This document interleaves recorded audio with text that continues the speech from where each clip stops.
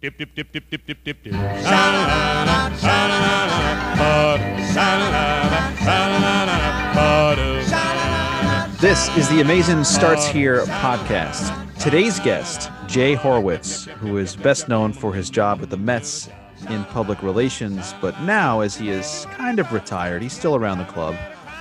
He's doing a Mets alumni podcast, and I sit back on this one because Billy and Jay go way back. They have a great history. So I just sit back like I hope you will at home, just listening to some of these great stories. If you work in media relations, if you work in PR, if you work in baseball and you love quirky, fun tales that get people attention, this is the podcast episode for you. Billy, I know, especially at the end of this, that you and Jay kind of tie a bow on how you guys got started together. But who is Jay Horwitz to you, and how should people look and understand Jay? Well, Jay's a walking, talking Mets encyclopedia. I mean, he's been involved with the team for over 40 years now.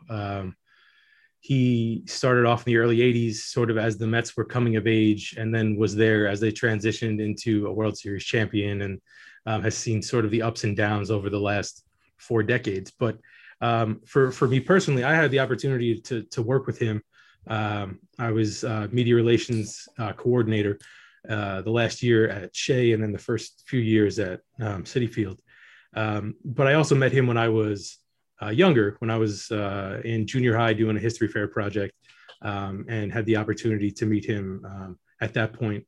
And he's helped me, do some research and talk to some of the players on the Mets about the impact of Roberto Clemente that they had growing up in Puerto Rico.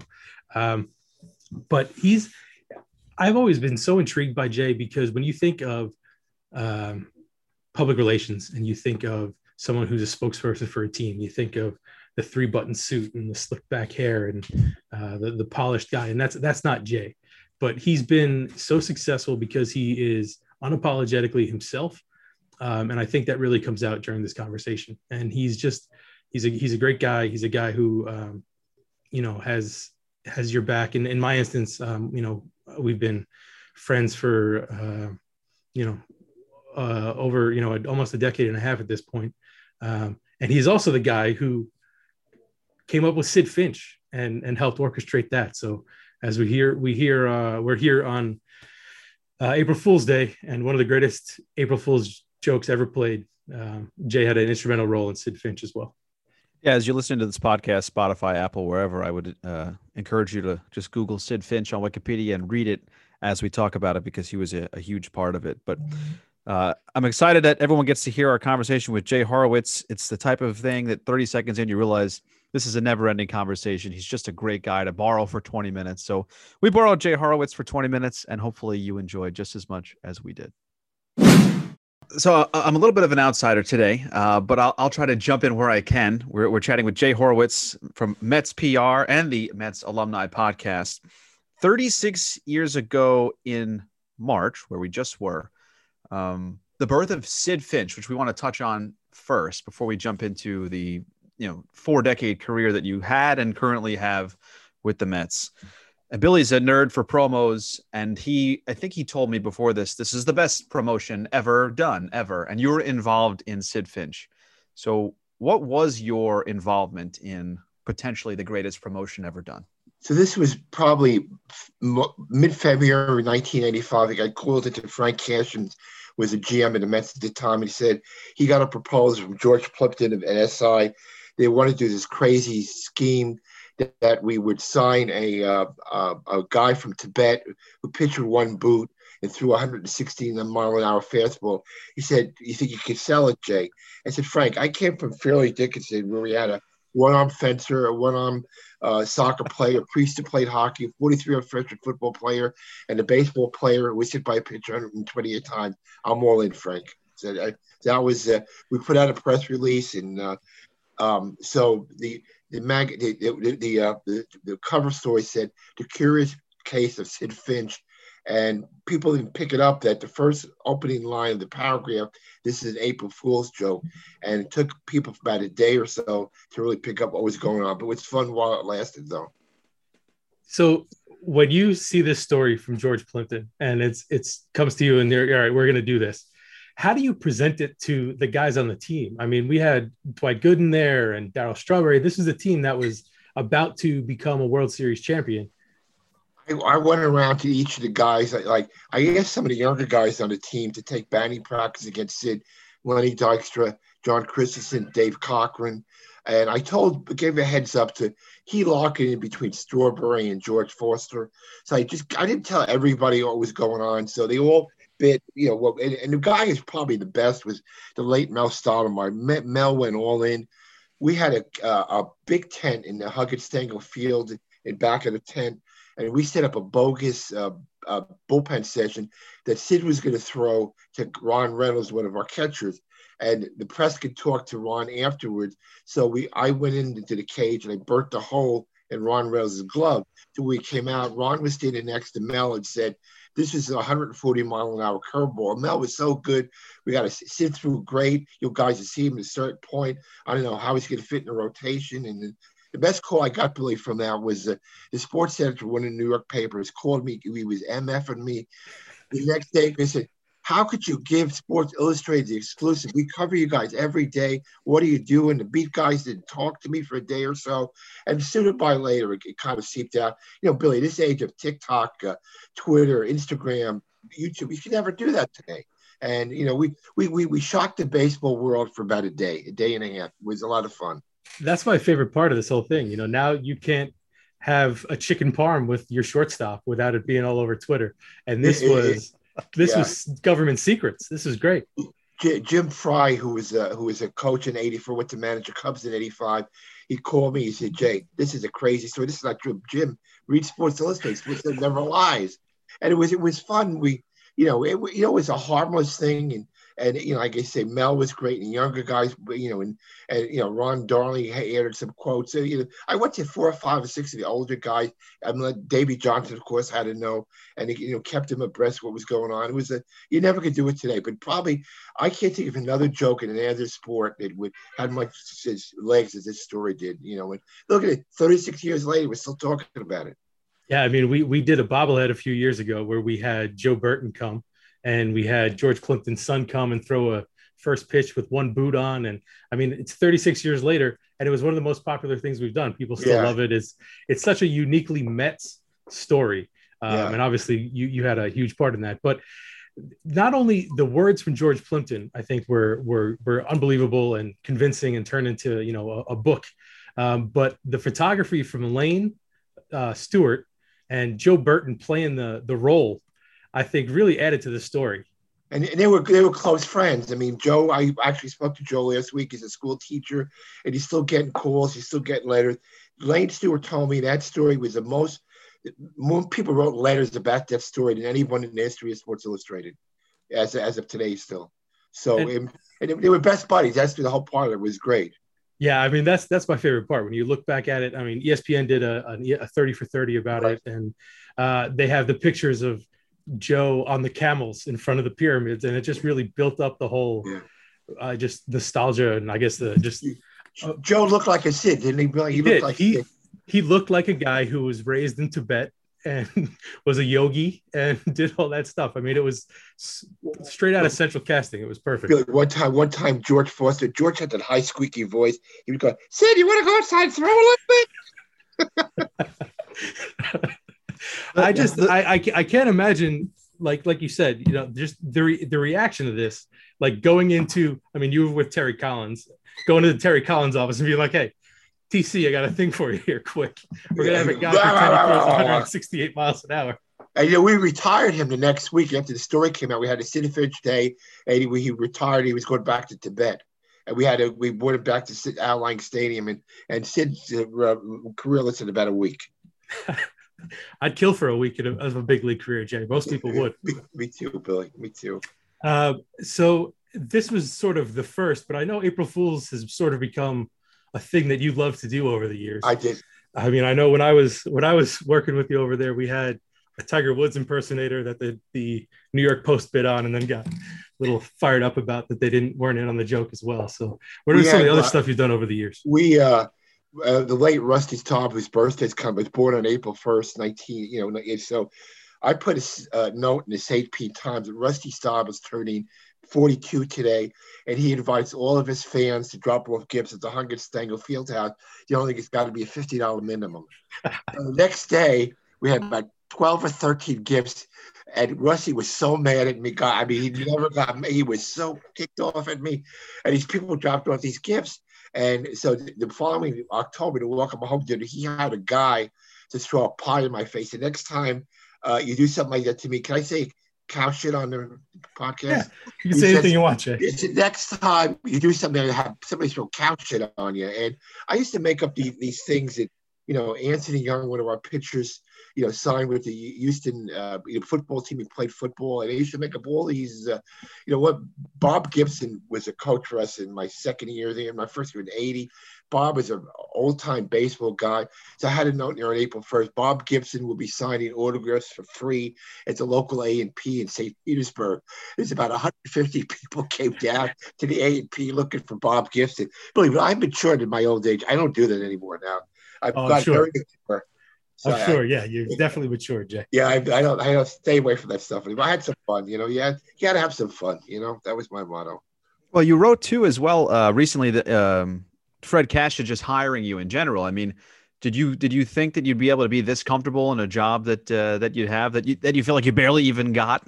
No, it's crazy stories. No, I mean, when I interviewed for the job, I flew down. I went to the wrong hotel. I was about a half hour late, and Frank was sitting in his little white tennis shorts at the table. I was so nervous. I spilled this gigantic picture of oranges all over his lap.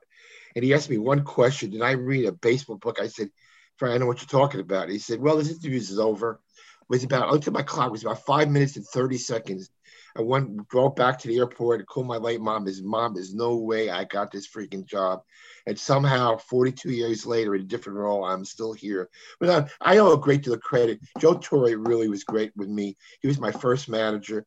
He introduced me to all his friends, to Reggie Jackson, to Pete Rose, to George Brett. Took me out to eat at his restaurant. He really told me how to get acclimated to a major league locker room. And I'll be forever indebted to Joe until this day. If I need something for a charity thing, he's always there. He always picks the phone up. But without Joe Torre, I was 34-year-old kid coming out of Fairleigh Dickinson, walking into a major league locker room, and Joe was the best. He really made me feel comfortable, and I'm forever indebted to him.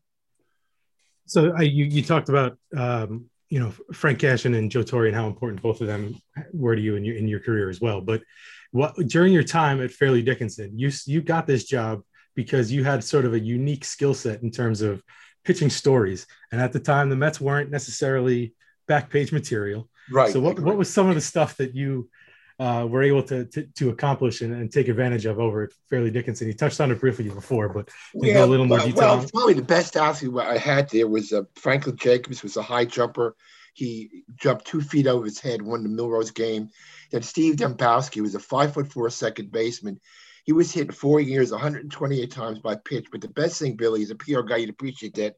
In his senior year, we had cameras come out 11 times, and he was hit by pitch every time the TV station was there. And Jim Bouton loved him. The late Jim Bouton loved him. Jim helped him get signed with the Yankees. And then we had his Israeli and Arab goalie on the soccer team. We had a one-armed fencer. Okay, this almost got me fired, Billy. The fellow said, I don't know what his name is, Tom Smith. So I used to write articles for the local paper. I wrote this one article, Bob Smith defeated Rutgers single-handedly. So the guy had one arm. So I got called into the press, and someone said, Jay, what the hell are you doing with your life here? And it just gravitated towards me. We had our first baseman of the baseball team worked this is the height of the Vietnam Wars. He worked in a munitions factory. So I had him posing at first base with a bomb in his grenade in his glove. Bob Grossi doesn't drop baseballs or grenades. That's how I got by for 8 years. And the Mets noticed it. They wanted an offbeat guy. The Mets weren't very good, and I'm as Billy, I'm as offbeat as they get. So they hired me. My first story, I wrote stories about Doug Flynn he sang with the Oak Ridge Boys in a country and western job. Lee Mazzilli was a speed skater. So I kind of took my Fairleigh Dickinson roots and brought him to the Mets the first couple of years until we got good in 1983. waiting for it. That Lee Mazzilli speed skating story carries on to this day. I mean, last year It does. I go the watch guy through on the hat. mounds. They still mention it. I got to tell you, so I called Maz up. I said, Maz, this is Jay. Yeah, what do you want, Jay? I want to do my speed skate. He said, you got to be kidding me. It's a 40-year-old story. So we got 2 pages in the Daily News, though. Yeah. That and Ron Darling versus Frank Viola in the college. Yeah, we're still bringing that up every May. Those two carry on forever.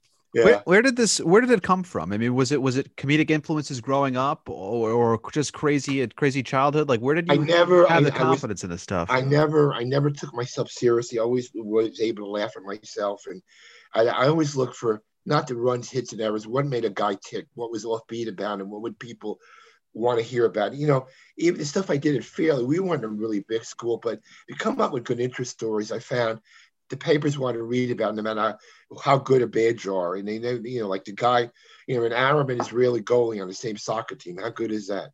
Guy gets hit by a pitch 128 times. We ever see a priest play hockey.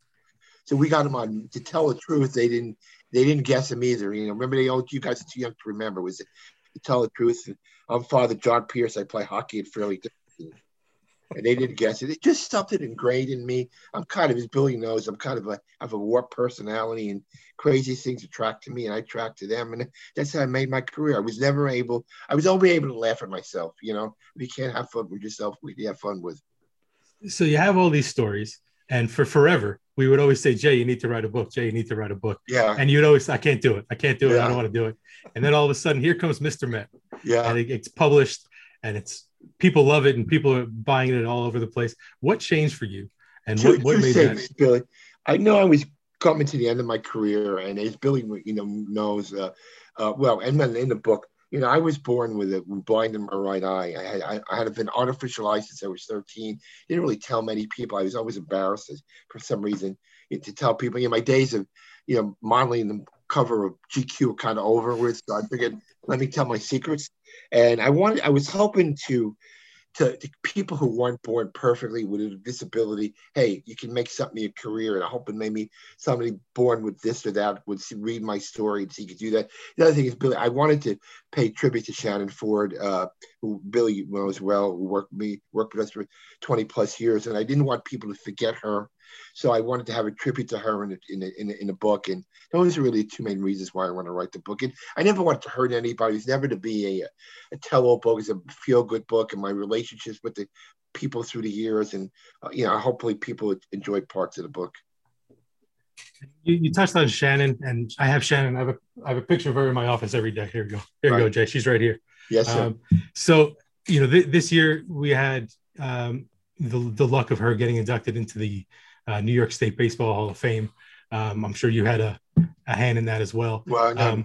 How great is that? I mean, for her, for the people like ourselves who miss her and love her every day, and just her kids who are now growing older and getting to see exactly how much her mom meant to so many people. People forget. Listen, people are aware of her struggle with cancer for 4 years, but she should be remembered much more than that.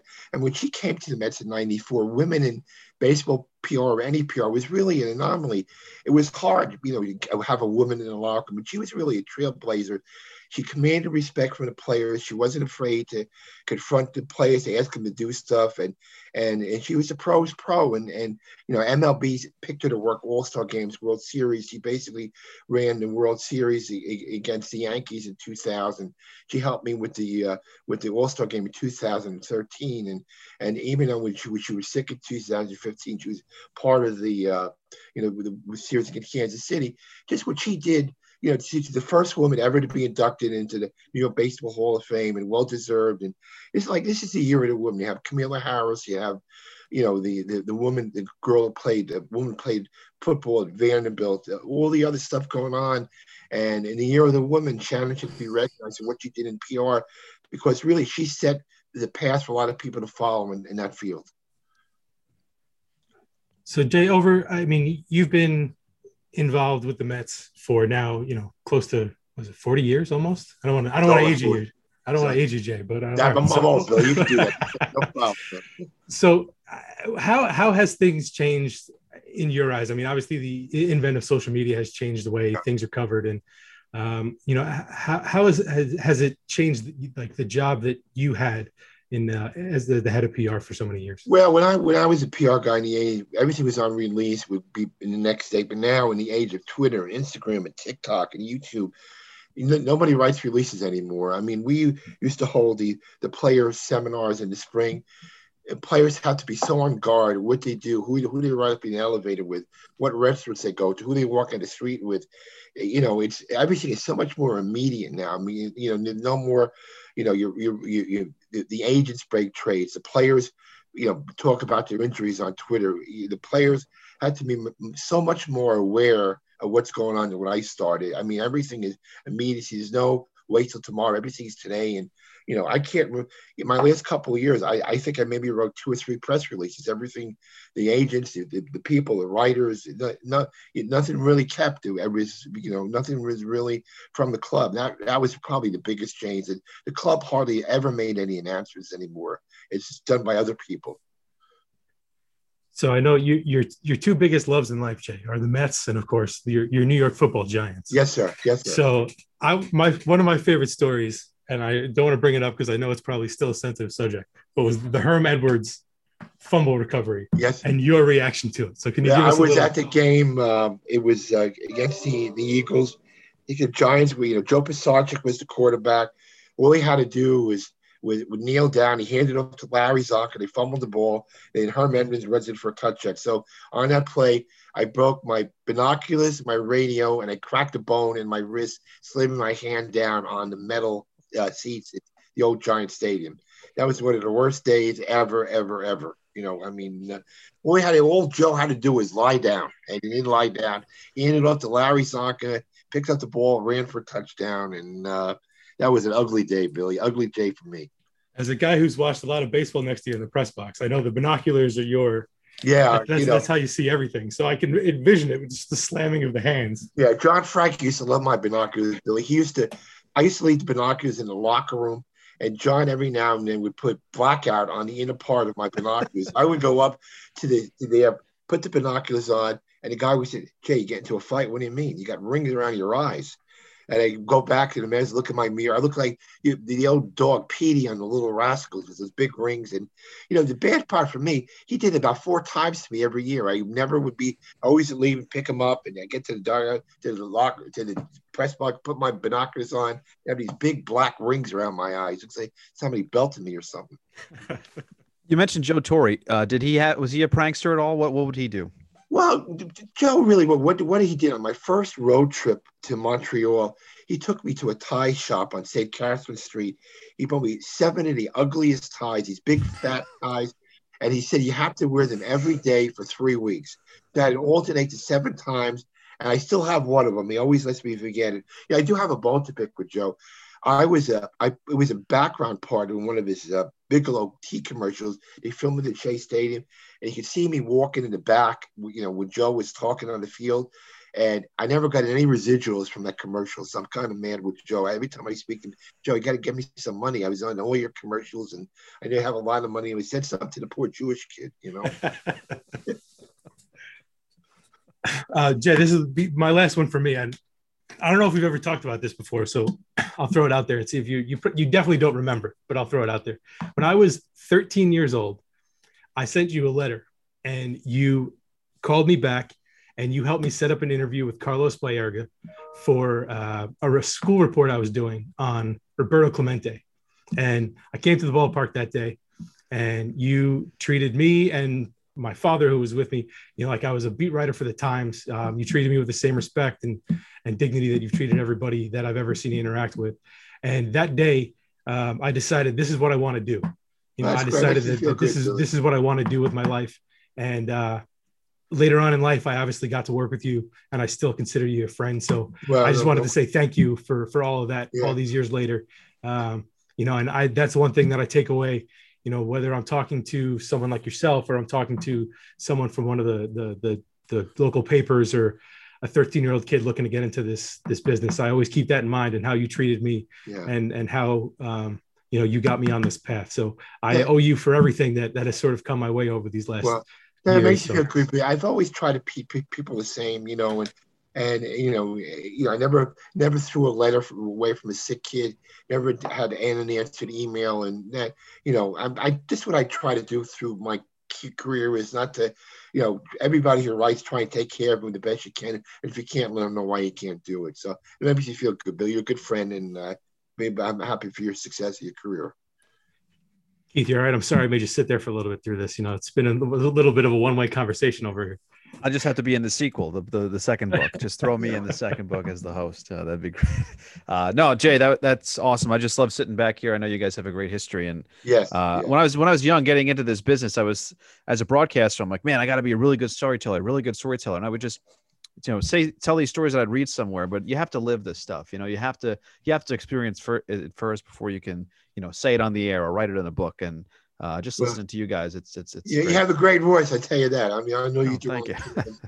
You have a great voice. It's just about personal relationships. That's what I laugh when some of my friends in the NBA or the NFL say, "Well, we have a tough week. We got 2 games this week." As Billy knows, you play maybe 35 games this spring training, 162 the postseason. So you got to really love it. It's in your blood. I mean, it's not like any other sport. It's now with all the winter meetings and the stuff. It's an all year 24/7 job. Like football has off periods, and really no off period in baseball. But I know you do. I wish you all the best.